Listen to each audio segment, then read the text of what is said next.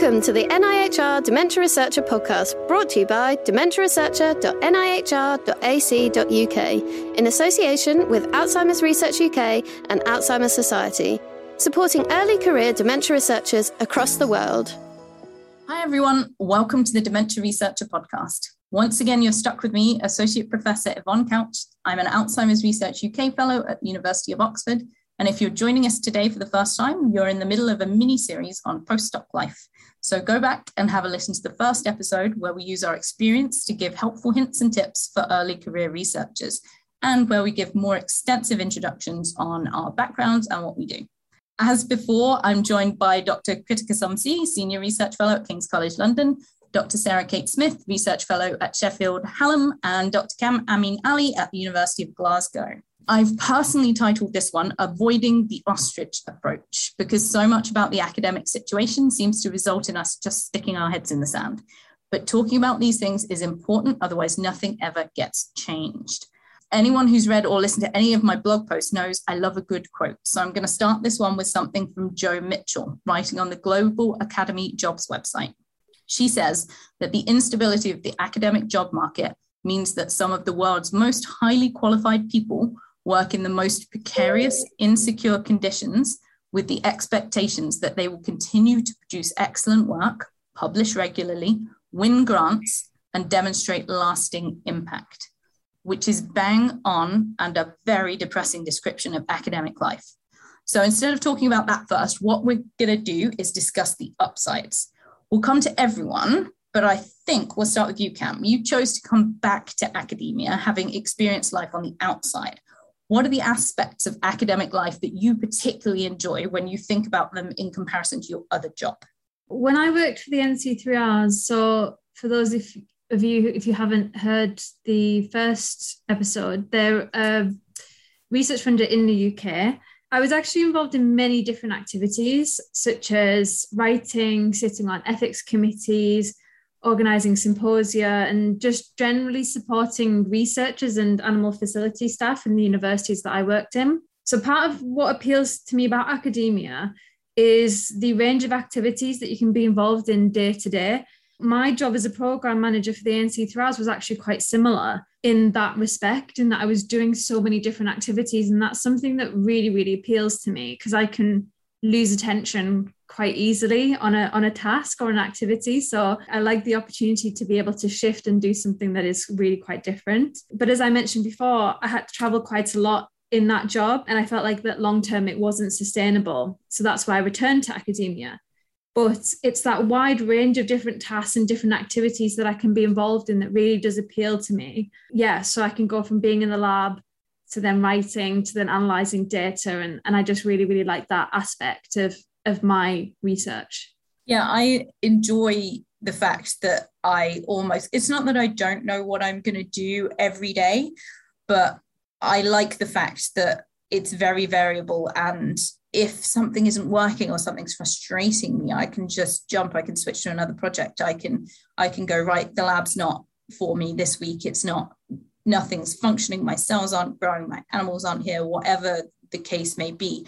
And I can switch and I can go and sit and do some data analysis, or I can start writing a paper, or I can start writing some animal ethics stuff. There are opportunities for me to move around depending on what I'm feeling on any particular day. I completely agree. I find that one of the best things about academia, but attached to that, I also feel the flexibility. So no one's really determining what you do on any given day. Like you said, Yvonne, if you don't feel like it's a day that it's working out in the lab, you can take a break from it, because there's, first of all, lots of other things you could be doing anyway, but it also is, research in itself is one of those cyclical processes that collecting a little bit of data can feed into a little bit of data analysis. You're not waiting for the entire lot to be done, or sometimes you're not, at least in the field I work in, which is qualitative research.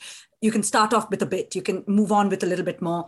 And the flexibility of the research process itself kind of lends itself to you determining what you do on any given day, which I absolutely love about academia. Definitely. And for me, that research process is almost the bit that makes me excited about coming to work. Sarah, your previous job was very different from what you do now. I don't want you to compare the two, because that would be crazy, but what is it about academia that you particularly enjoy? Do you know, I think it's meaningful. And I don't mean to disrespect anybody working in sales, because that's what I did it for years. But I got to a stage where I needed meaning in my job and really connecting with people in a more meaningful way than such a superficial way of selling them something. And I know that doesn't sound great, but for me, it was all about meaning. And there's so many positives about academia. And I don't want to say that it's all negative, because it so isn't. And I think the most important aspect for me is being applied health researcher, is actually applying my research and making a difference to people's real lives. I'm passionate about teaching. That's one of the big things for me in academia, that I can teach and use my research results to inform my teaching. And that's very, very important to me. And I think other fantastic opportunities is the potential to travel. I've been to Japan, I've been to Canada, I've been to Colorado. I've visited most of Europe through my research, and that's it. You know, it's not on holidays. It's all been research. And I think you have your favorite parts of the research process, and my favourite isn't sitting down and writing, which I don't know if that's just me, or I shouldn't be in academia, but actually I love the networking, I love the connecting, I love meeting my research heroes. And, you know, people laugh at me because they think I have like an autograph book and get, you know, autographs from different authors who are my heroes. But it's such a huge positive, you know, and I like chatting to people, and that networking goes some way, hopefully, towards the future collaborations and, you know, cementing something positive in the future. Yeah, absolutely. And I think one of the things that I'm not a natural networker. I get very nervous at networking events. I get very sweaty. I don't like talking to new people. It makes me tense. But glass of wine down and I'm fine, especially if we're talking about science. And I think that's the one thing that I almost did miss a little bit, was getting together with people I know, people I don't know, and just going, this is what I'm doing. What are you doing? Oh, look, we're both doing the same thing. And then you get snowballed into this really exciting chat about something really nuanced and niche, but it's fun. And like you say, getting to do that in somewhere like Barcelona or Kyoto is absolutely amazing. When you get to chat science in somewhere stunning, I think that's a fabulous upside to the job. Going back to Sarah's point, I just feel like even just here, we're all so different in the things we like. And I think this is what I like about academia. My research unit itself is so diverse. It attracts different personalities and different types of people with a crazy eye for detail, or people who write really quick blogs that draw in readers, people who are really good at networking, some people who do slow scholarship. I just think you can learn so much. I feel like in a corporate setting, I've never worked in a corporate setting, but I feel like everyone might be a type or might present a type, whereas in academia, you're a little bit more authentic, or you're allowed to be yourself, because the research process allows different strengths to come out at different times, or different studies ask you to be a different type of person. So I think there is the environment kind of draws that out of you. And I love that about academia. Yeah, and I think over time, it also allows you to grow a little bit as a person. And I think that for me, maybe one of the reasons to stick around a little bit is to see how I can develop. So I remember during my PhD, I was roped into doing some teaching, and I was terrified and I really didn't want to do it. And I had a very forceful boss who basically went, yeah, you're doing this, it'll be good for you. And I went and I really enjoyed it. And then the same person roped me into actual academic teaching, so tutorials and things, whilst I was doing my postdoc. And I continue to do them. And I gripe about them a lot, but I do actually really enjoy them. And I love having students in the lab. I really love having PhD students because I love watching them grow. And I think the idea of hopefully at some point becoming a PI and learning those kind of, I don't want to say management skills because that makes it sound really dull, but the idea of having sort of a lot of projects on the go and like juggling that kind of all the interpersonal skills required to have lots of different personality types in the lab and lots of different projects on the go. I think the idea of learning that makes me really excited about sort of my future in academia. So these are all wonderful things that we enjoy about academic life, but there are definitely some downsides, and I think it's important to highlight them so we can have a good gripe about them so that the younger kids are aware of the issues. Kritika, I know you have younger children. How do you think an academic career has affected your work-life balance? So my children are 5.5 and 8. So I had my children when I was lucky enough to be in a contract that allowed me to take maternity leave. I feel it's important to say that, just because I recognize now that I'm supporting junior researchers and we are kind of like thinking of this kind of advice and things like that. I realized that, again, luck has played a part in it, where I had a contract and I got pregnant at a time that I wanted to, and it worked out. And again, I don't think it's fair that we should be having to make these choices and decisions based on something that is out of our control in lots of ways. Now that my kids are of a certain school-going age, I like the flexibility of academia. So just to start with the positives, I really like that I can be really flexible about when I work, what I do, when I stop work. I can pick them up from school if they're having a bad week. I can be home with them. So my work life, I like to say my work-life balance is pretty good, but my work-life boundaries are atrocious. I work after they're asleep. I work till really late at night. So I feel like it damages my health and my well-being, but I have the flexibility. So I try to see the positives. I anyway try to see the positives in most situations, but I think I see the positives in that if I worked in a corporate sector, I would have to be at my desk till 6 o'clock potentially, or on calls till 6 o'clock, and I wouldn't get time with my family. So I value the fact that academia allows me to have that, but I feel like the workload is getting more and more intense, and your children still need you, however old they get. So I feel in lots of ways, the boundaries are very blurred and damaging.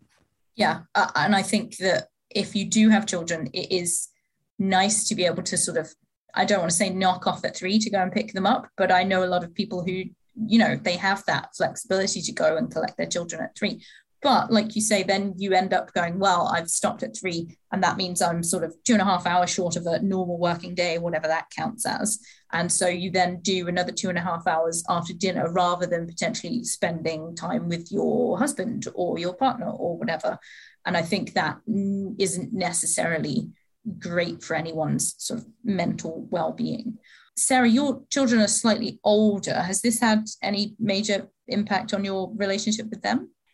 No, I think that I feel incredibly lucky to be past the small child stage, because it is a challenge juggling, but my youngest is 17, and I feel that they have seen me working as a mom when they were little, and writing up certainly PhD work, writing up, and they haven't had a conversation with me for 6 months at a time because everything was left to dad, and I was working full time and writing up, so I was juggling then.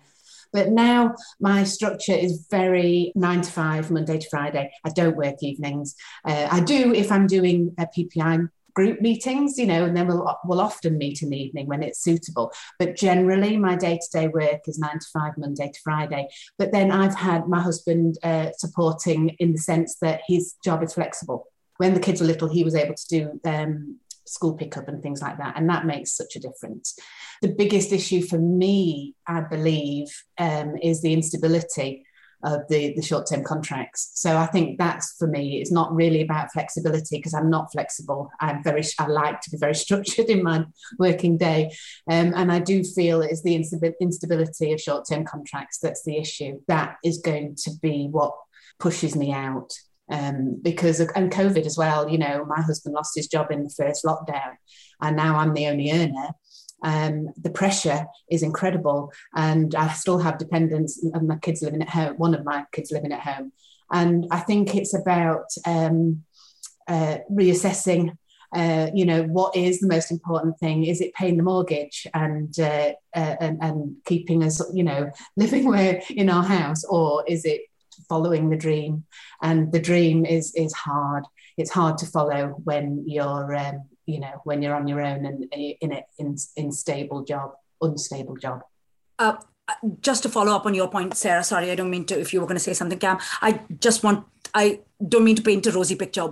Me working really late at night after the kids are asleep is because, like you said, the instability leads on to feeling like the work is never, ever done. So it's not just about meeting your deadlines and getting the paper out from the project. It just feels like this constantness of doing more, the networking, the papers you write, it just never ends because of the instability. So yes, I don't mean to paint a rosy picture of it's actually okay. It's just, at least I get to pick my children up from school, because the work is incredibly hard just for being so unstable.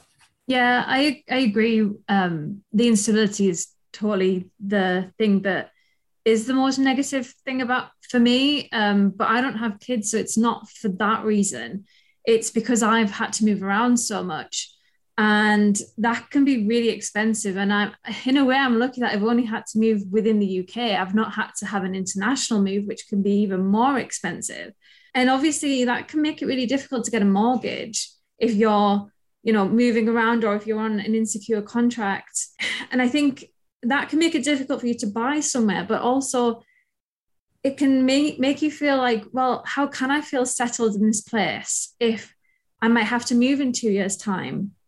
Like it's not only that you might not be able to get a mortgage, it might be that actually you don't want to, because you don't want to have that feeling of being settled. And I know some people, they don't invest in buying their own furniture because, why would they feel that this is going to be a home for them when they don't know that they're going to be there longer than sometimes even 12 months. I had one contract that was 16 months long. So yeah, definitely the instability is the biggest negative thing for me, even though I don't have children to have to factor into that. Yeah, I think I completely agree with that one. And I feel like it was almost childish of me when I wanted to get a job in Oxford. I almost felt guilty saying one of the reasons I want a job here is because I bought a house.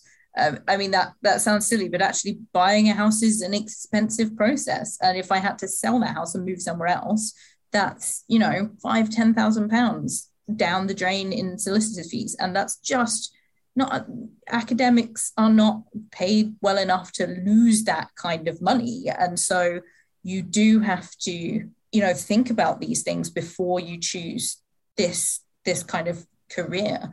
I know that, Sarah, you said that you moved around, you commuted a lot for some of your jobs. Do you think did you enjoy doing that? Was that a doubt? Because I don't mind my commute.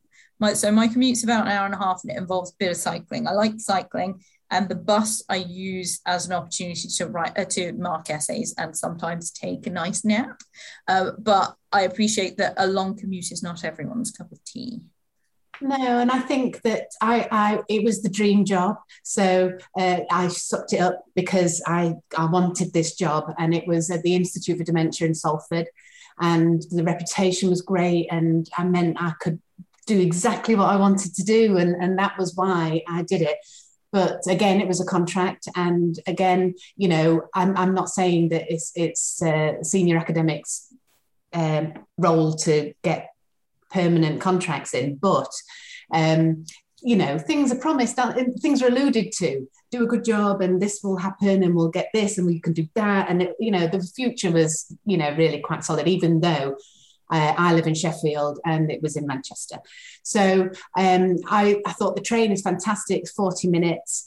So, and I have a local station down the road, it'll be great.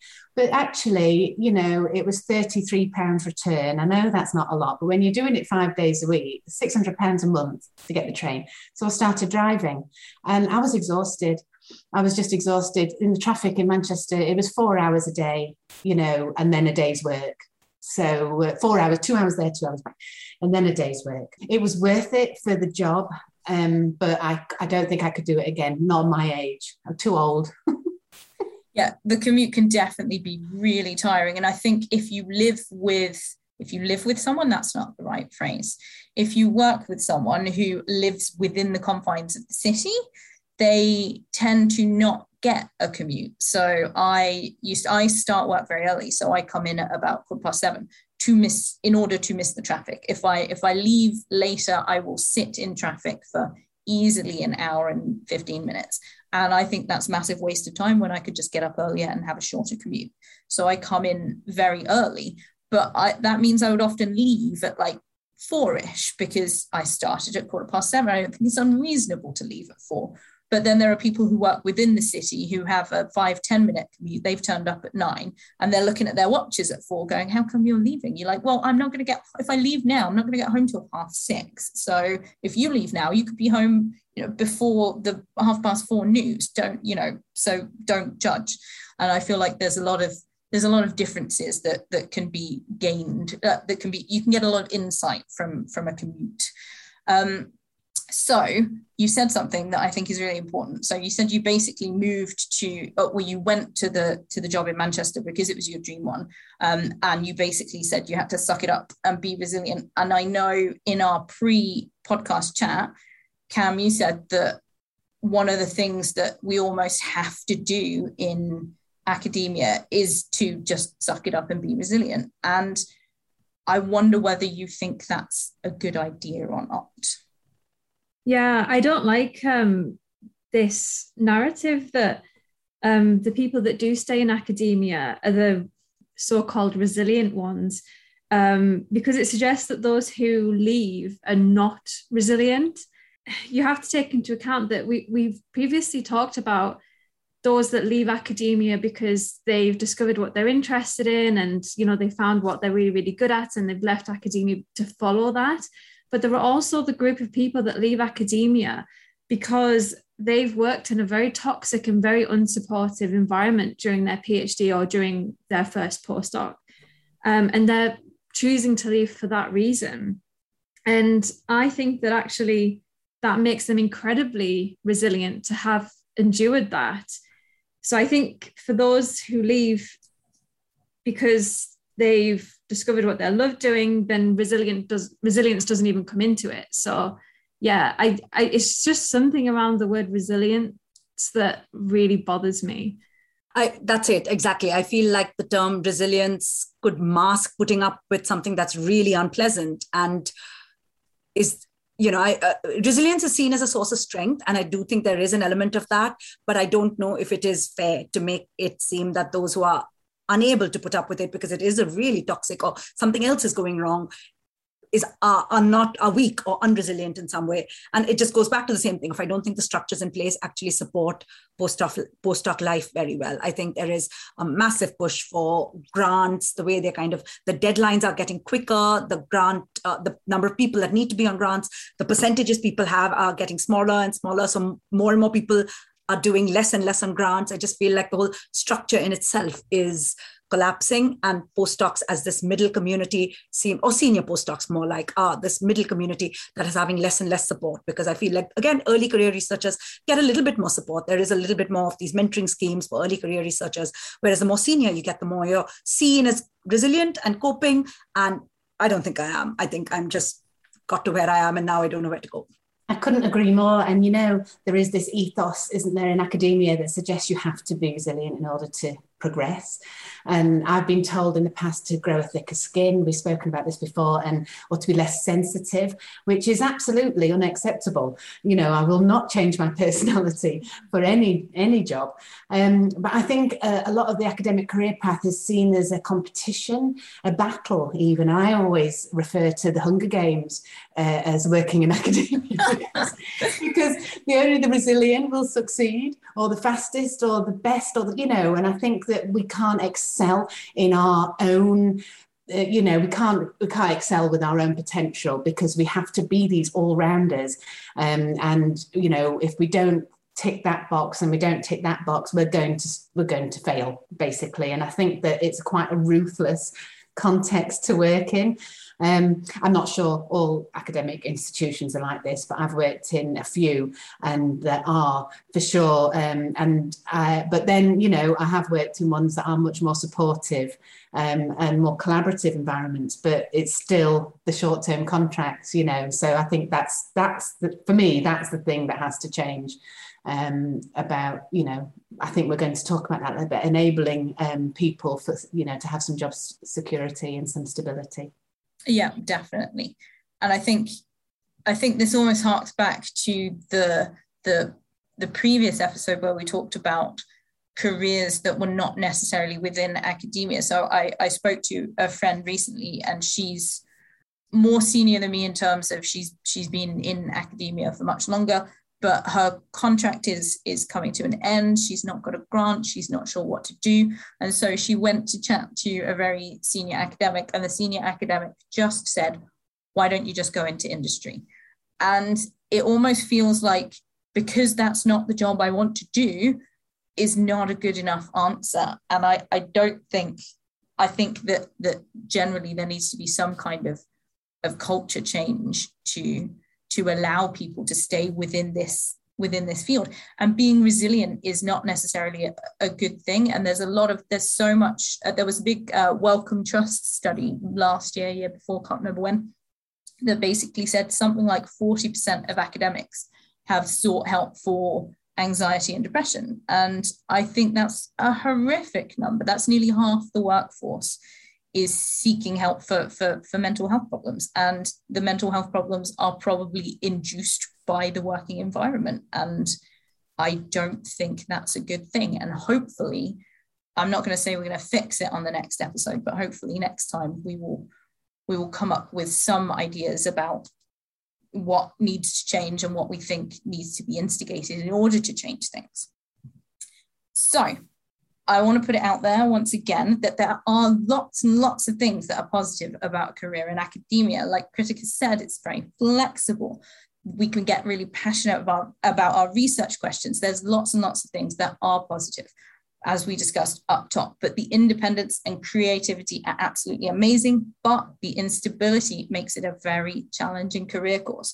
And hopefully this episode has made all of you early career researchers out there aware of this. So once again, I'd like to thank our panelists, Cam, Kritika, and Sarah. Join us next time where we'll try and sort out this mess by discussing what we think needs to change.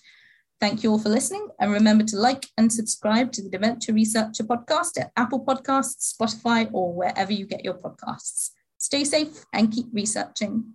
Brought to you by dementiaresearcher.nihr.ac.uk in association with Alzheimer's Research UK and Alzheimer's Society, supporting early career dementia researchers across the world.